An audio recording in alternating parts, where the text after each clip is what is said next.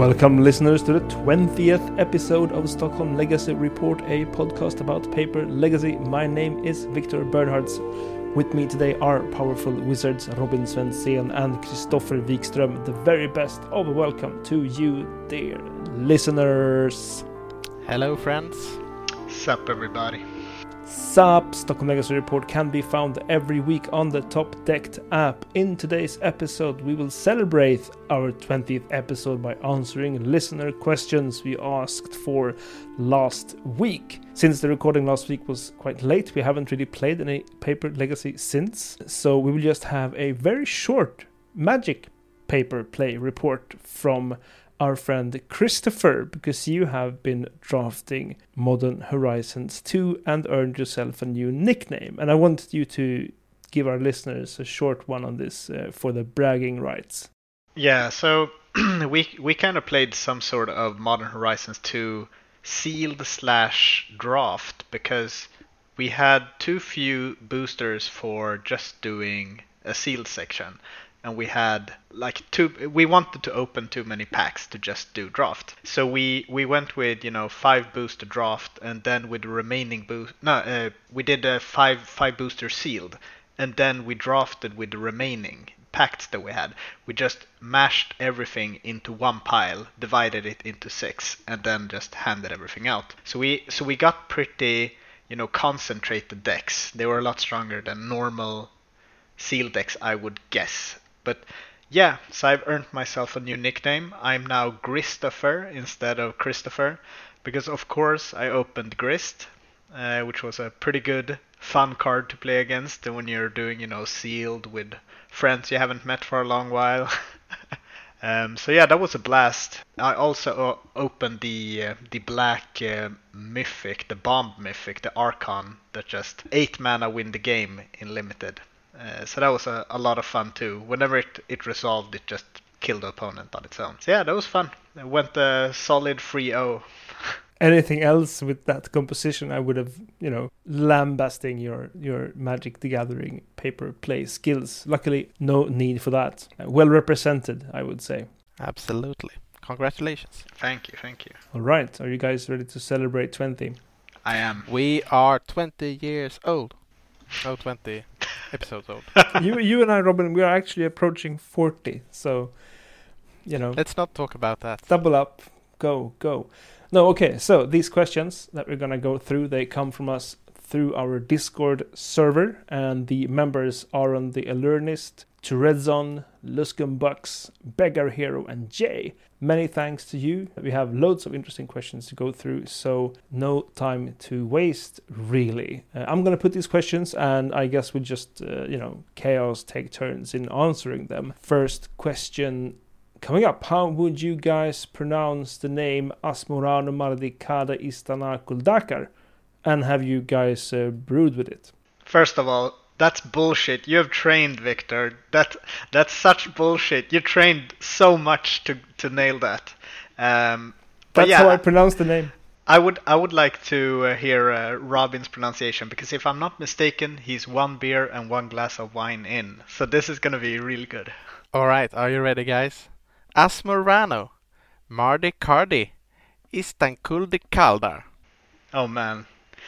Okay, I'll do Asmoran Omardi Kadaistina Kuldakar. That's a great name. So have you guys brewed with this Asmoran Mardikada Istana Kuldakar? I thought you would never ask such a question. I have done a little bit of brewing actually with this card. I started out trying to make it work in lands, but then realizing that making a lot of artifacts, tokens, just being a token machine is really good, not only with Urza's Saga, but also with old school stacks cards like Smokestacks and the likes. So I give you a list, and this is not my list, but I found it and I was so thrilled to build it up. So it's 4 Asmo, 4 Goblin Engineer and 4 Goblin Welder, and 4 Oval Chase Daredevil. That's the card that sort of combos with Asmo, right? 4 Fateless Looting to you need to discard a card to play your Asmo. 1 Ensnaring Bridge, 1 God Pharaoh statue, and this is a favorite card of mine. It's a vintage staple, right? You tinker for it or find it somehow and play it, and all your opponent's spell costs 2 more mana to cost, if I'm not mistaken. 3 Mox Opals to power out all these great cards. Pithing Needle, Perit Spellbomb, and Soul Guide Lantern, which are all Urza Saga search targets. Then 2 Smokestacks and 4 Tangle Wires, and 4 Underworld Cookbooks to search up with Asmo. And then there's the mana base, and then there's a sideboard. But that's not important because this is a Stacks deck. It's a Stacks deck 2021. Yeah, it's beautiful. I love when someone say that they're playing a Stacks deck without Smokestack. Yeah. I'm like shaking my head. But this, yeah, I felt this. It's a really sweet list, and I can't remember which one of you sent it in the Discord, but you were, yeah, it was you, Robin. You were so excited. Like it was a real cool list. And yeah, to answer that question myself, I did dip my toes in this card a bit. I'm not gonna try and pronounce it again because it's too long, but I did see some brews with it in 8-Walla, and for me, I'm not really sure if because you really want to play the cookbook and this card.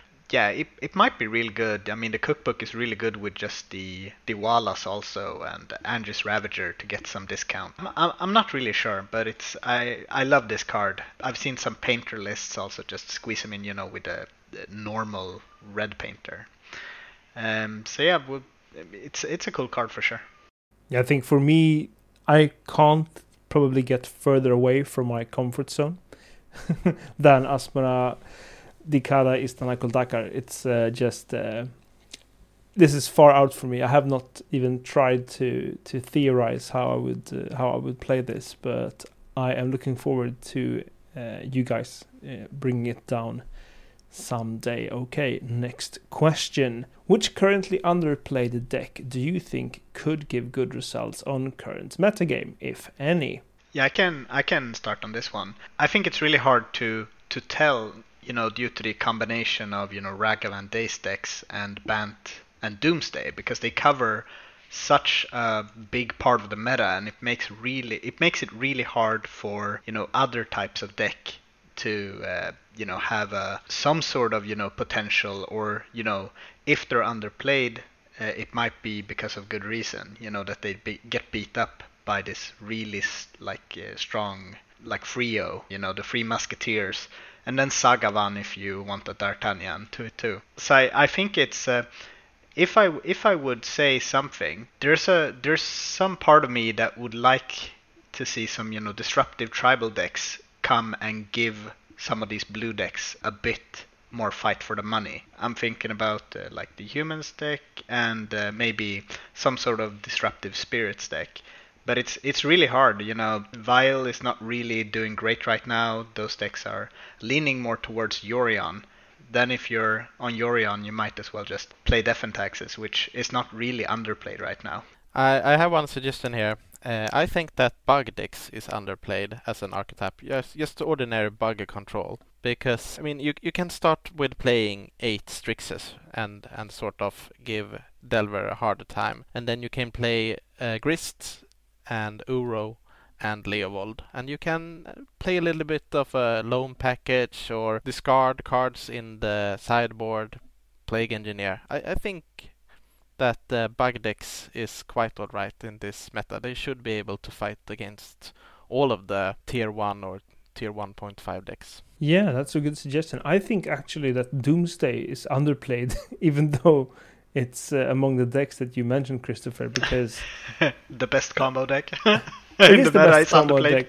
It is underplayed because I think for 2 reasons. One, I think it's a deck that people at least perceive to be very difficult. And second, I think in paper there is this just dexterity logistics of getting the deck together, because this deck ain't cheap and hasn't gotten cheaper in the last 2 years of lockdown. So now I think when paper play starts up, I think that Doomsday is probably going to be an underplayed deck just because people do not have access to the deck. But then again, I like your suggestion of Bug control as well, Robin. I think that's a deck people should play more. And I completely agree with Doomsday. I think it should be played more. But I think in paper, you need to be really fast with making your pile to comply with timing rules when it comes to paper play, right? You need to make your pile in how many seconds do you have? 45 seconds or something like that? Yeah, I think that's is it the Koval special? He's talking about it on the pod a lot, like after 30 seconds or something, he's calling the judge or something. You need to be really fast.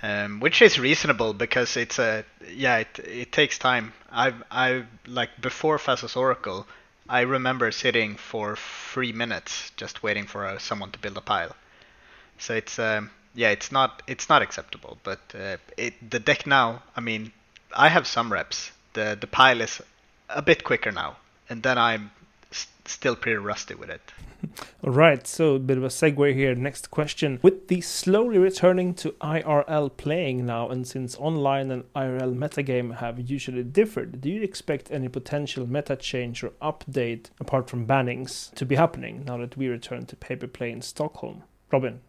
All right. I mean, I think that those metas have been getting more alike each other, and I think that with so many printings of new cards, I think that you either play a really old deck or you update your collection with the new cards, and then you might as well play a high tier deck. But I think there's one kind of deck that is always underplayed online, and that is non-infinite loop decks, or the infinite loop decks for that sake, such as Aluren and Food Chain, and possibly other decks that is really tedious to play online, but is really smooth to play when you just say, I do this 40 times and have infinite mana.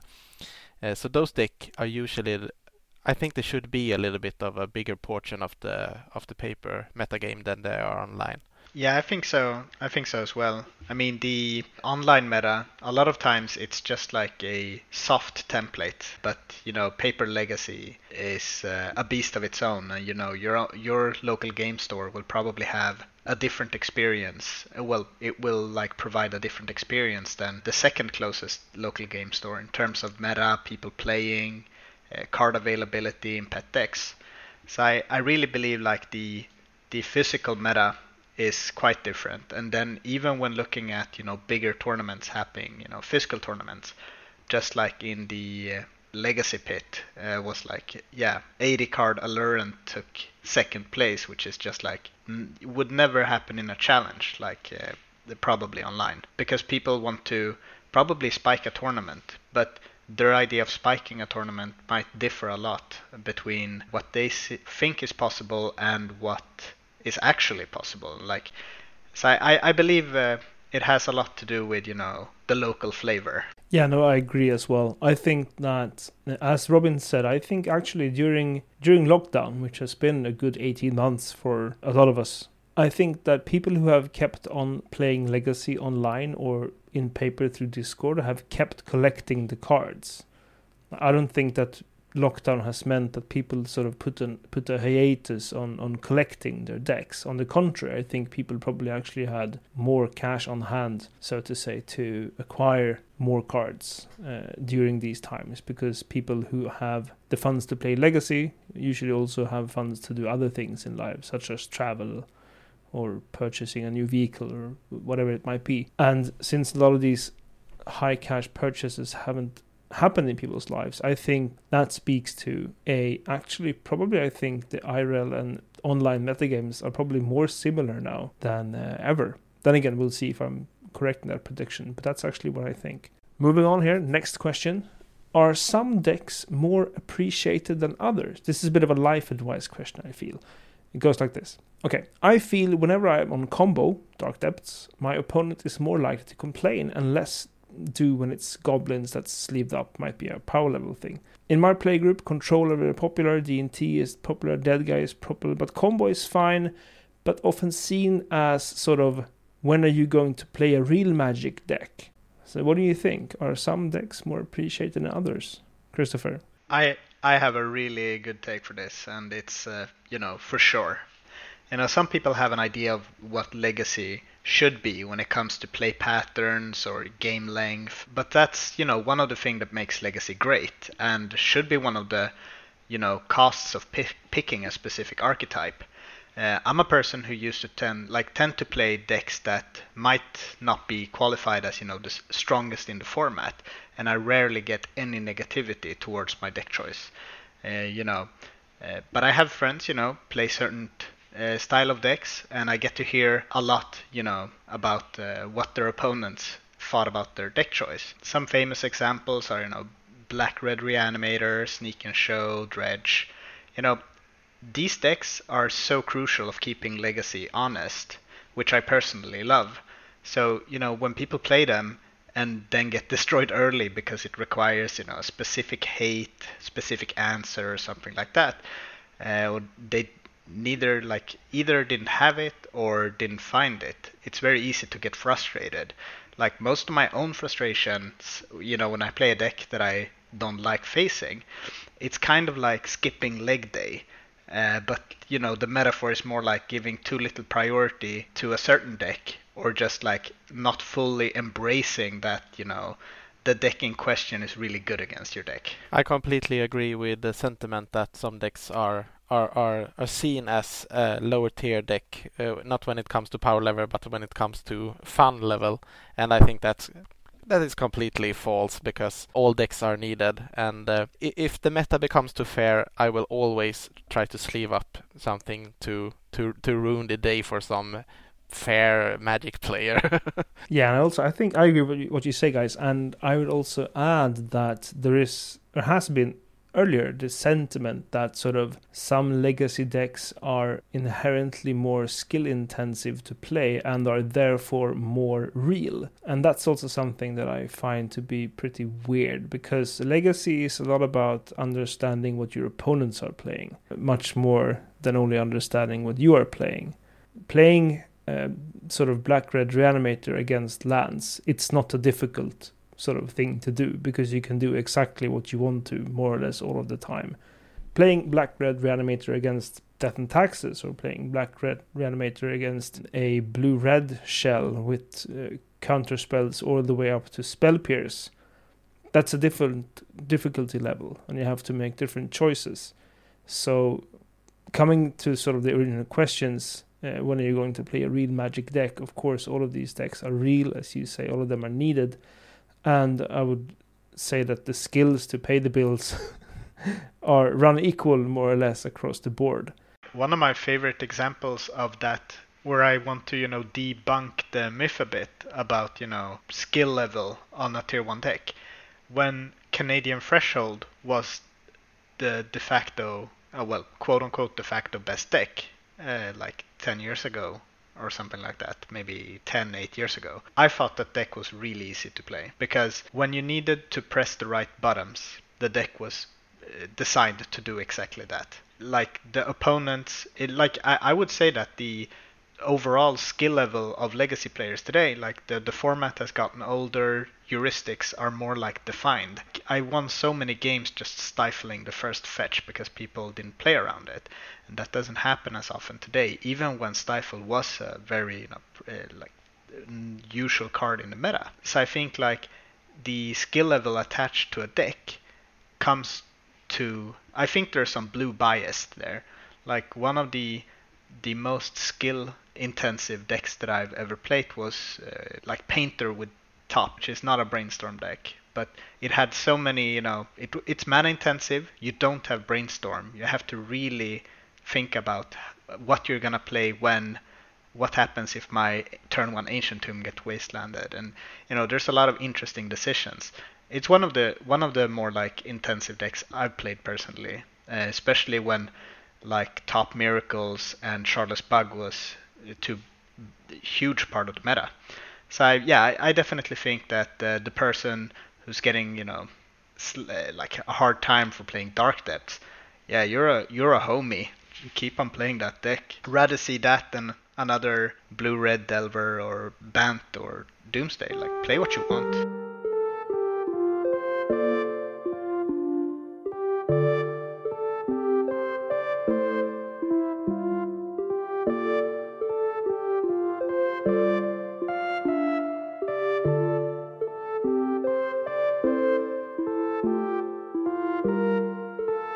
Right, moving on. We have a creature wish question.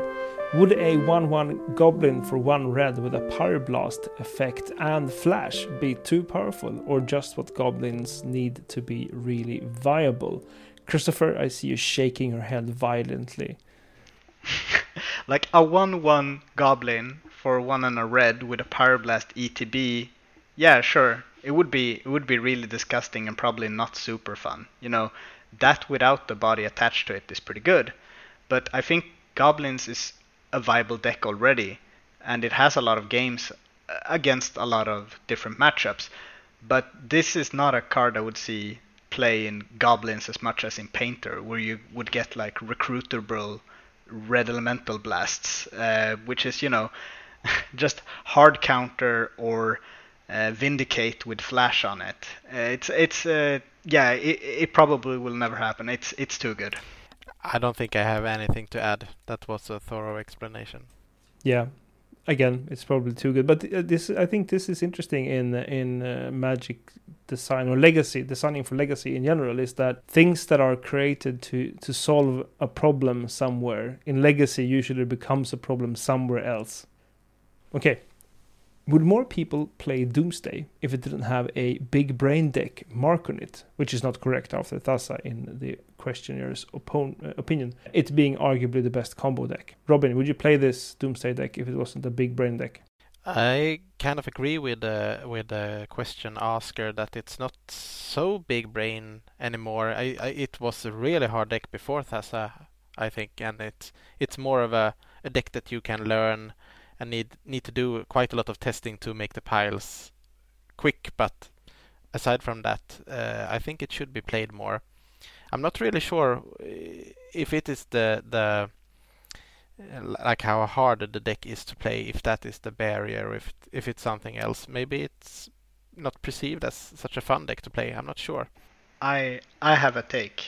So yeah, I definitely think that the big brain deck stamp is gone with Thassa's Oracle. There's no, behind the scenes secret forum of different piles. There's like 2 or 3 different ways to really optimize a pile now. You can build it differently to play around certain things, but most of the games it's gonna end very similarly. But sure, it does require some reps. That's true for most Magic decks, especially in Legacy. And I think that the reason why people might not pick it up is, needing those 4 underground seas is a pretty high barrier to get across. And, add a volcanic if you want to splash red. It's pretty rough. But yeah, if you have a local game store or a friend group and just allow proxies, I think you should definitely go for it, because I think it's a really fun deck to play. And sure, you will mess up a lot of piles, even though I just said like there aren't that many. Yeah, I've messed them up, and I've played the deck a bit recently, and I have a lot of reps like in the past. But it's a really fun deck, and unlike a lot of other decks, like maybe TES, you get easier feedback when something has gotten wrong. If you have made a pile and lose, you get instant feedback on why exactly you lost, which is not as clear if you're playing Ant, Elves, or TS. So I think it's definitely a really, you get really good feedback after each game, like why something went good or bad. I mean, I think I am this person to some degree. I have refrained from playing any Storm deck or any sort of combo deck that's has similar patterns to Doomsday, because I don't think I have a big brain enough to make all this sequencing work. But then again, that might just be me, who just should try and get in there and get dirty in the underground sea life of doomed days. But then again, I mean, I have learned to say Asmorani Mardikada Istanakul Dakar, so I don't know. Perhaps I should try out Doomsday. That is flawless, Victor. That is flawless. I have an opinion about that. I think that TES is a harder deck than Doomsday as it is now. That deck has so many lines, and especially off the board when you also bring in the new draw spell. That's a storm spell, I don't remember the name. The Galvanic Relay. Galvanic Relay, exactly. Because now that deck is so many angles. I agree. I'm more intimidated of playing, Ant or Test than Doomsday. And it's mainly because, like we were talking about also, one of my favorite things about like starting a new deck, getting the first reps in, is getting an understanding of what could I have done differently. And when you're choosing a line with TS, sometimes it becomes apparent to you, like, oh, I could have done this instead, or maybe I tutored for the wrong thing. But when it comes to micro decisions, I think that it's easier to keep track of your decisions playing a deck where a lot of the end game bridges are Dark Ritual into Doomsday, and to see what your opponent does from there. I think it's a very easy deck to pick up and learn and get good at, and very hard to master. But I do think like on the like skill level, like what it takes during a whole game, it requires less than like Ant or Tess. Right. So we are in the middle of the 20th episode anniversary Q&A for Stockholm Legacy Report. Next question also has a bit of life advice tinge to it. Apart from playing more sealed and more leagues, what are some of the things you would advise to do to get better at Legacy? I'm going to start off on this one. I think one of the things you should try to do is to play more in paper. No, but what you should do is you should try and play, make sure to play against a lot of different decks. And that's perhaps why I encourage you to play in paper, because playing in online, you do not get to choose your opponents. Whereas playing in paper, you can get your playtesting crew together, bring a gauntlet, share it in between you, and just play a lot of weird matchups. If you have a trouble playing against lands, say, pick up the lands deck, draw the 7 and see what that looks like from the lands player's perspective. What kind of plays from your opponent will make the lands hand feel stressed, for example? How do you put pressure on what I'm sitting with physically in front of me? I think that's worth tenfolds more than reading about strategy or watching other people play decks. So my number one rule is to always think about the games you played. I see more people talk about their punts or bad luck rather than talking about how they sequenced things to get advantages, or sequenced things like how did I get into a position that I thought was losable. That's more like interesting to me than how the opponent top decked the exact right thing. When I win a game, I take a moment to think about what choices helped me win, and vice versa when I lost, rather than like, oh, lucky top deck, because I'm not getting richer by that, but how did I get into a position where that top deck would have killed me, and could I have done things differently to not be open to that card? And I think about the chess player Bobby Fischer. He memorized a lot of board states and plays that led to a person losing, so that he himself, if he would have ended up in those situations, would avoid that. So he didn't look at how people won from certain board states. He looked how people lost. Because if you can learn from other people or yourself, how did I lose in this situation, then I think that you automatically will learn things about your own play patterns, heuristics, and like how you see and think about your games. So do think about the good games as well, and tell your friends what you did good, because telling people other things that you have learned might help them become better players, and then you're gradually playing against better players as well all the time. So that's my 2 cents.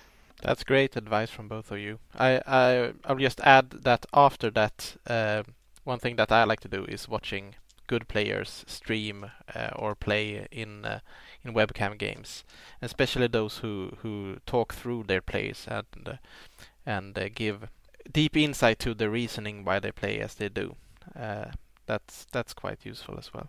Okay, next question. How do you identify an opposing deck? Like which lands, openings, are tells, etc. And how do you memorize what cards you need to play around in different decks? For me, I can only recommend one thing, and that's just sort of do it again, and then do it again, and do it one more time. For me, the only thing I can do here is to just learn by repetition. But does any of you guys have any other cognitive recommendations on how to identify opposing decks? For me, there's no real thumb rules or rule of thumbs that you can go to. It's just intuitive, having played a lot of Legacy and recognizing which fetch might fetch which duel, which lead to which deck, and that deck including which cards. Is it Daze? Is it Stifle? Is this combo? Is it fair? Will there be a creature on the board soon, or will there be a spell on the stack? That kind of stuff. I don't really have any rules of thumb. I just use my intuition there, and I think you can only get to that place by playing Magic. Yeah, I actually do have some hot tips and tricks. So I look at the lands that they've played, and until the jig is up, I'm pretending that I'm playing against the absolute worst possible deck with those lands. If I'm on a slow deck and I see an Underground Sea, I'm gonna assume that it's a combo deck, if that's my weakness. If I'm a combo deck, I'm gonna assume that it's Delver or Death Shadow. I'm gonna assume the worst until I've realized who has what role in the matchup. Who's the control, aggro, or combo. So worst case scenario, if you play against this, trying to fool Murphy's Law, if you're always assuming the worst, like worst situation, you really, you guess wrong, and it might have been even worse than what you're playing around. Indeed. All right, short and a question that's been asked in many iterations, so we'll come back to it in its different iterations during this session. What are your favorite decks presently, Robin? Presently, I would say lands or Shark still. Yeah, I'm all in Alluren. Like I love green enchantment creature decks. Alluren has been my favorite deck for quite a while now, so that's my answer. And I'm gonna go with the Cloudpost, because I am so much into what's the new brew. Not that it's a brew, but the new brew, it rhymes. The new brew in my deck box. The last deck I've finished collecting is Cloudpost, and I'm just so down on doing these extremely big things that I can do with that deck. Yeah, that honeymoon. Indeed, it's a strong honeymoon feeling. But, I live in the moment. I'm not like Luke Skywalker. So, Okay, next question. Do you play any other Magic the Gathering formats? So yeah, I actually do play some EDH with a friend group, and we haven't had the opportunity to play so much since COVID, and I'm the least synced to the format in all of our play group. They watch a lot of Commander videos and stuff like that, and I usually bring 2 or 3 decks, and I call them, here's Bug Legacy cards I own, here's Jeskai Legacy cards I own, and here's my mono brown no one's gonna have a good time deck. So yeah, I play some EDH. I currently only play Legacy. I also currently only play Legacy. I used to play a lot of Standard and lots of Modern before I became a parent, and then parenthood quickly limited my options, and I had to hone in on one format of Magic the Gathering, and that easily became Legacy. I would love to play more Limited, but I think it's just a time thing. It's all because in Limited, I mean, being a good Limited player is very skill intensive to begin with, and I'm not super skill intensive, but also you have to, I think, be able to keep on relearning different Limited metagames and formats, and those shift, of course, on a 3-month or quicker schedule. So you're on a constant learning curve. Of course, you probably learn more to learn. I mean, you would over time increase your skill in adapting to new Limited formats, but still, it's just too much to take in for me, unfortunately, because I think playing Limited is a really good way of getting good at Magic in general. Yeah, but there are some benefits if you only play Limited every once in a while. Like now, when is the next time I'm gonna play Limited? So in 3 years, whenever I do the next thing, I can say I haven't lost a Limited match in 3 years, and it'll be true. That's another kind of bragging rights, but whatever ropes you got, I'm happy for you. Next question: what sort of sleeves do you use?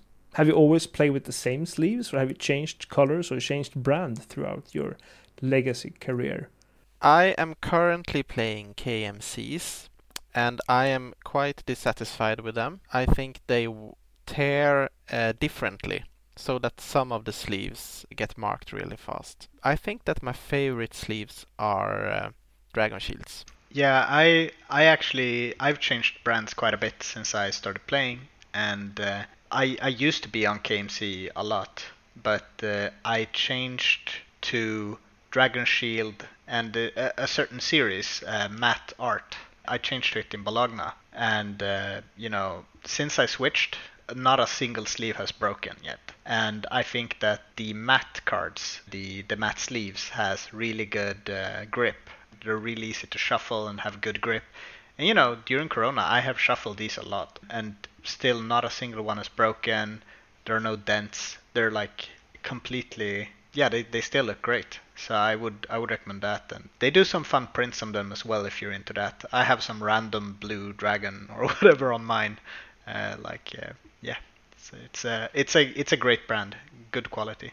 Yeah, I also tried a lot of different sleeves throughout my playing, especially when I used to play standard. You would change sleeves quite a bit because you would change decks so often. Your sleeves would sort of get dirtier, I think, because you were just handling the cards more. But after many different tries, now I think I've been on a couple of years actually. I've been on Katana and I'm happy with them. I usually want to try and play black sleeves, but of course I can't play all black sleeves for all my decks because I will confuse the cards. I need to branch out into colors, and I think they have nice nice colors to look at. The backside of my deck is sort of pleasing to me. And they also, I think I find them very durable. I've never had them break from me or anything, so I'm happy with the Katanas.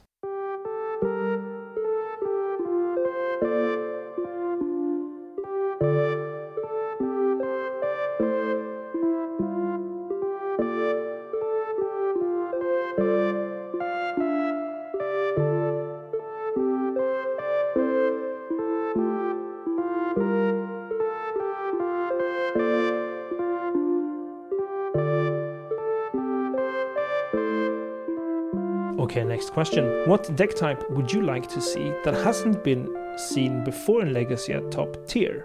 Maybe something like a Dinosaur Tribal or a competitive EDH deck that can be transformed into a Legacy deck somehow. I'm gonna go first here. I would love to see an Elementals deck make its heyday in Legacy. And I remember we had a brew discussion, I think it's in our 5th or 6th episode or something, and we were supposed to come up with some new decks. I brought an Abyss deck in the end, but I had a long draft of an Elementals deck going. And since Elementals decks have, in some way, I think, become a thing in Modern, so I think it's just a matter of time before some of the donation deck streamers publish a tuned Elementals Legacy deck list, and then we might be onto something. So I'm hoping for Elementals to make it into Legacy. That'd be fun.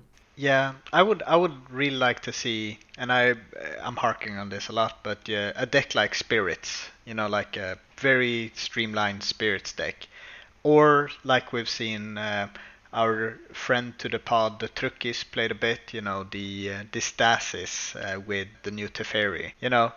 There are some tools there.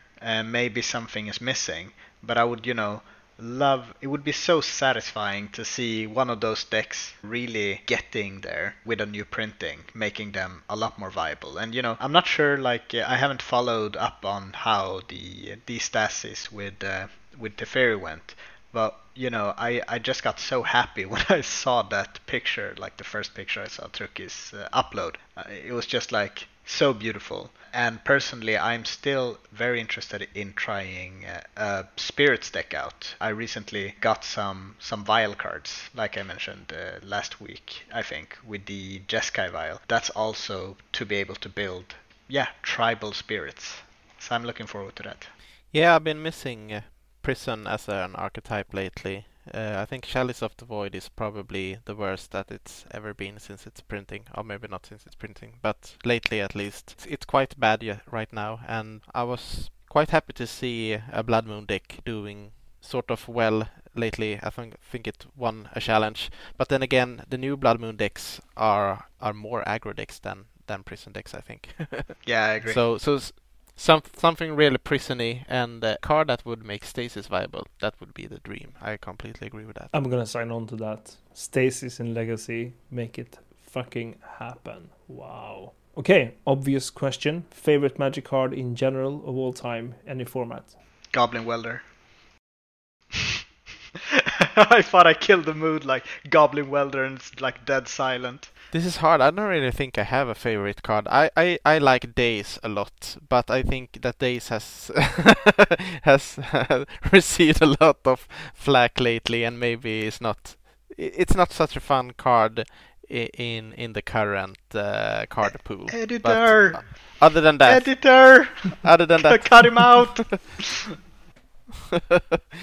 Otherwise, I think that Days is a really interesting card. When the meta is not too strong for the Days decks, I think the cost of picking up a land is a real cost in a deck, and I think it creates a lot of fun play patterns and strategy decisions. I 100% agree. I just want to say that.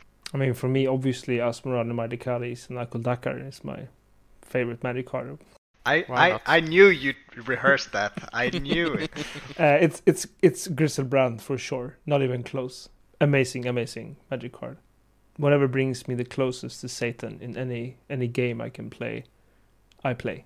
Okay, following up that, how about a favorite deck of all time, any format?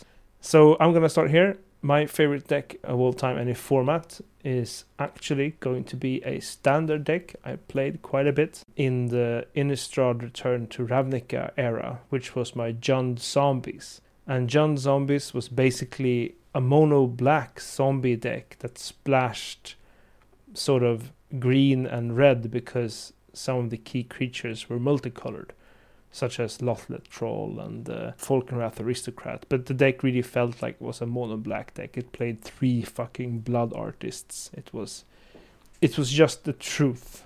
And of course, first and foremost, it played an aggressive playset of Geralt's Messenger. Second to Griselbrand, Geralt's Messenger is my favorite Magic card of all time. It's just fantastic design in every way, shape, and form.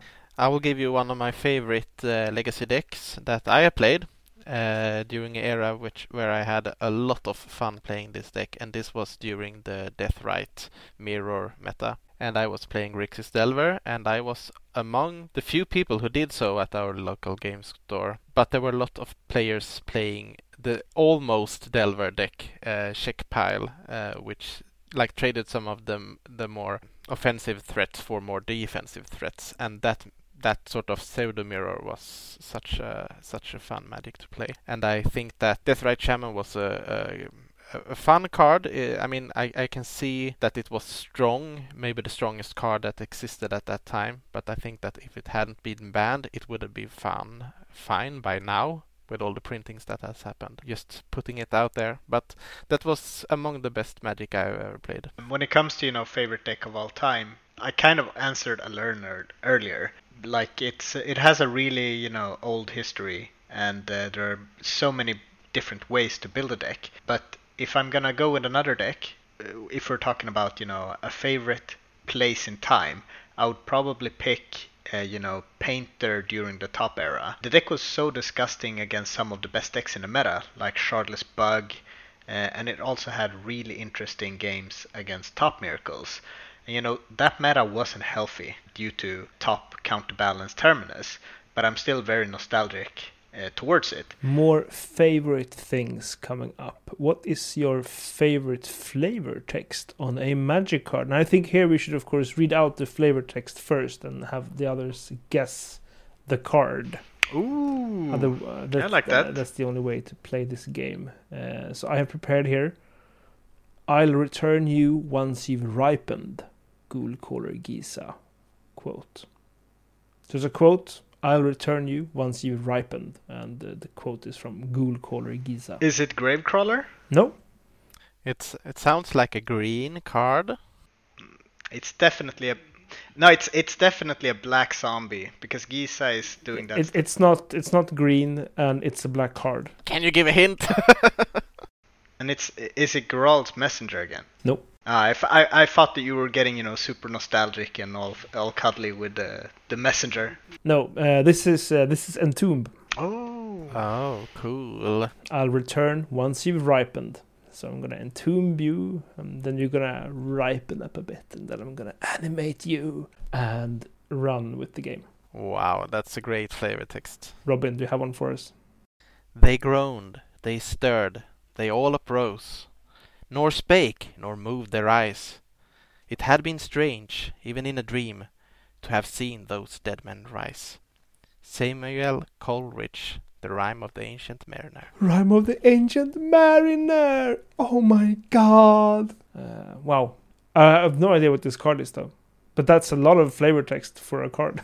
Is it like one of these, Living Dead or something like that? Oh, this is the Scath Zombies. 2/2 for 3 mana from Alpha. Oh my god. Nice. That's so cute. I actually, so this is a mini game. I actually brought 3 different, so we can have a best of 3 between you two, and you'll probably not get a single one. I'm just kidding. Oh, great.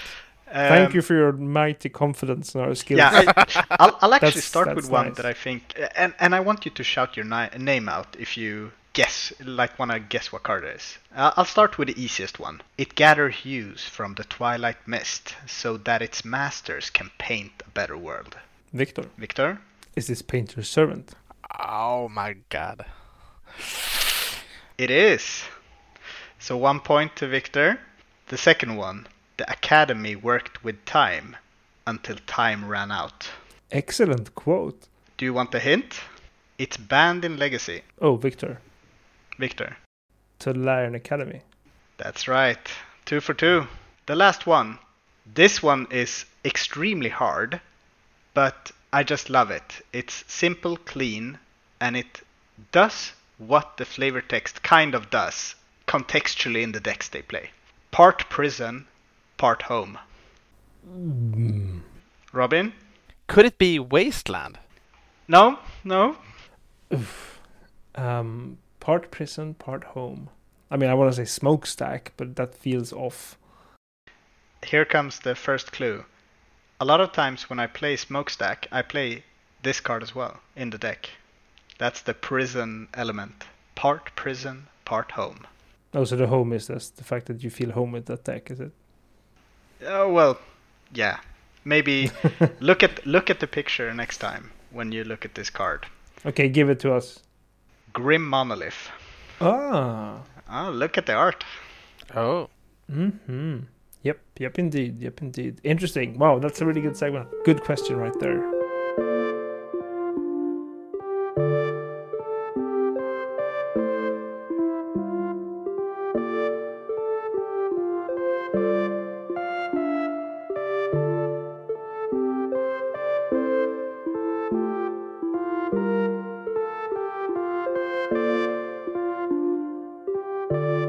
Two more questions left in this excellent, nice 20th episode anniversary Q&A round. The most memorable judge call you've had? I can go first because it's a wholesome one. So I had a really wholesome judge call in Bologna. So it was day 2, and my opponent had borrowed a Hogak deck, and making it to day 2 with a borrowed deck. The person, I think he said that he hadn't played for a couple of years and was not really in tune with the meta, made day 2 and was just really happy to be there. So during game 1, he puts like the most disgusting pressure ever and presents, over 30 plus damage on turn 3, I think. So I take my turn and just play Aluren. He reads the card and says, okay. I start doing my stuff, and finally I have the combo kill. He reads the card and goes, okay. And then he calls the judge and just goes, does it actually work like that? And the judge says, yes. And then he goes, that's fucking awesome. Good game. And then it was just so wholesome, he was super happy. From this unlosable position, here's 30 plus power. And then he was just like, oh, that's fucking awesome. He actually said that's fucking awesome to the judge. And then just packed up his cards. And I just think that was one of the funniest judge calls I've ever witnessed. And I'm just so happy that I was on so up close to see it. Yeah, that's like the power of Legacy. When you can, like, when you enter the metagame, or like when you play Legacy for maybe the first time or the second time, or you're a beginner, and you meet all these new decks that you haven't heard of before, and see how they play out, and you just like feel the power level. That's such a cool experience. What a great story. I don't have any interesting judge calls to talk about, unfortunately. I have one. I used to be a judge, actually. Level 1 only, so I would judge local events. The absolute most fun was to judge pre-releases, because you see more players, all kinds of players, the people who come out only to play the pre-release, and they just play kitchen table with the new cards they acquire until the next pre-release, basically. And there was this one kid, he had opened a Prime Speaker Zegarda. No, Prime Speaker Zegana is the card. So it's two green and 2 blue for a legendary Merfolk Wizard 1/1. Has the text: Prime Speaker Zegana enters the battlefield plus X +1/+1 counters on it, where X is the greatest power among other creatures you control. When Prime Speaker Zegana enters the battlefield, draw cards equal to its power. And this kid has opened this. This is like round 3 or something. And he calls me over and he's like, so I play this card. I have this 6/4 creature. So it's going to be a 6/6. And then do I get to draw 6 cards? And I'm like, yeah, that's what this card says it does. So yeah, that's what it does. Wow, that's so good. That's such a great card. Wow, thank you so much. That's awesome. Yeah. And I was like so happy from that kid. He was just like, look at this card. It's so good. Wow, I can do so many things now. Here it comes. I'm going to play it again. So yeah, on the wholesome theme of memorable judge calls, that one is definitely it. It would have been so funny, like, I have a 6/4. Do I get to draw 6 cards? And then he just draws 6 cards, and you go, I know this is like regular, but I'm gonna have to give you a warning. You should actually draw 7 cards. It's not a May. It enters with 6 counters, so it has 7 in power. You should like totally ruining that momentum, being the worst person in the world. People are like, what do you mean? What do you mean? I hate this card. I had to draw an extra. Okay, we're approaching the last question of this fantastic session. And of course, this is going to be the most personal, deep-digging, hard one for all of us to answer. So I want every of you listeners to take a deep breath, sit down. What is the best or most heartbreaking misplay ever made by you in a game of Magic the Gathering? I'm going to start off this sad segment because it involves Christopher Wikström. I had just picked up Black Red Reanimator. I was like, yeah, I'm going to do this Griselbrand thing. That's going to be great. And we're at the local sort of weekly. I go sort of land, Chancellor Reveal, land Entomb, I think, or something. Or I did something on the first turn. And then Christopher goes Swamp, Thoughtseize. And I'm like, fuck. And then sort of I read my hand. Christopher takes my reanimation target. Takes my reanimating spell. And then he's like, pass the turns back to me, and he says, now you missed your trigger, and you're probably never going to do that again, because now you've learned. And I'm like, yeah, now I've learned. But that was hard. That was so hard. Yeah, I was mega into... I think we played a lot of games when you were picking up the deck. And it was just also like a lot of times where we had, you had a Chancellor in play. And I played a card. And I was like, I want to play Baleful Strix. And you just said, okay. And after a while, I was like, Victor, is it okay? And then you were like, oh, right, Chancellor. And then I was like, yeah, boy. I remember, like, you had that moment once. And I was like, after a while, I was like, no, Victor, now you're going to fucking use your Chancellor. I've had enough of this shit. I want to win fair and square, not by you missing a trigger. So yeah, I remember that. It was rough, and that Thoughtseize hit really hard. It won me the game, pretty much. Do you have any misplays or best plays, Robin? I did not see this question, so I haven't prepared, but I don't know if this really qualifies for that, but I think it was actually the last finals of the Stockholm Legacy League, which should have been the one where Breach won, right?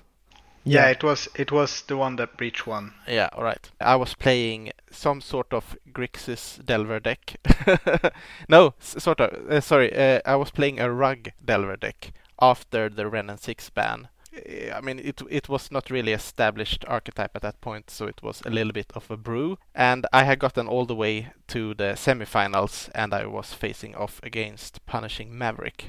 I know this because it was commentated on the stream, so that's why I remember this specific play.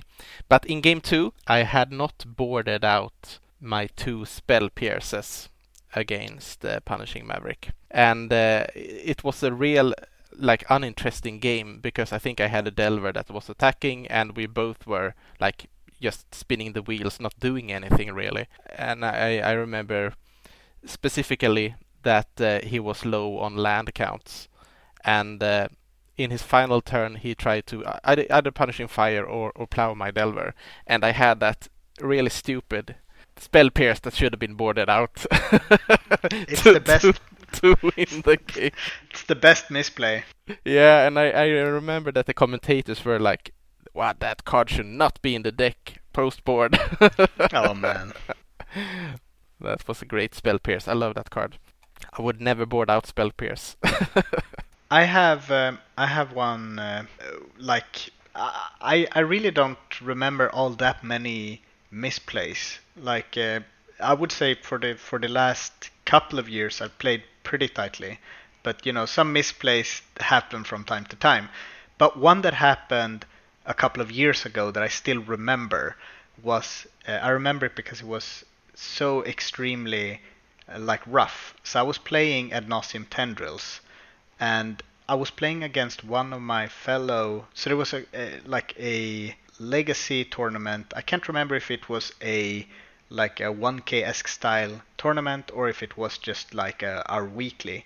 But I was playing Ad Nauseam Tendrils, and some of the people from Uppsala, from the local game store there, and being from Uppsala and all, me playing Ad Nauseam Tendrils is it's fun. So we're into game 3, and my opponent is on a blue-white control deck, not really, kind of Miracles style, and I'm on, like I said, Ad Nauseam Tendrils, and I've set up this scenario with Brainstorm so that I can do all of my rituals, have so much mana, and I know that the only card that my opponent can have that's really going to be a problem right now is something like a hard counter. But I had set up so even if that happens, I'm going to untap and just be able to play Ad Nauseam with all of the mana that I have, because it's late in the game. So I do all of my mana stuff. On the last ritual, my opponent clicks me, sees the Infernal Tutor, puts it on the bottom, and I'm like, yeah, you're dead. And I draw a card, and with the Brainstorm I put a Cable Ritual on top instead of the Ad Nauseam, which was now one step below. So instead of killing my opponent, I lost the game, because then he just peeled the force afterwards and killed me after a couple of turns. I think that's my worst misplay.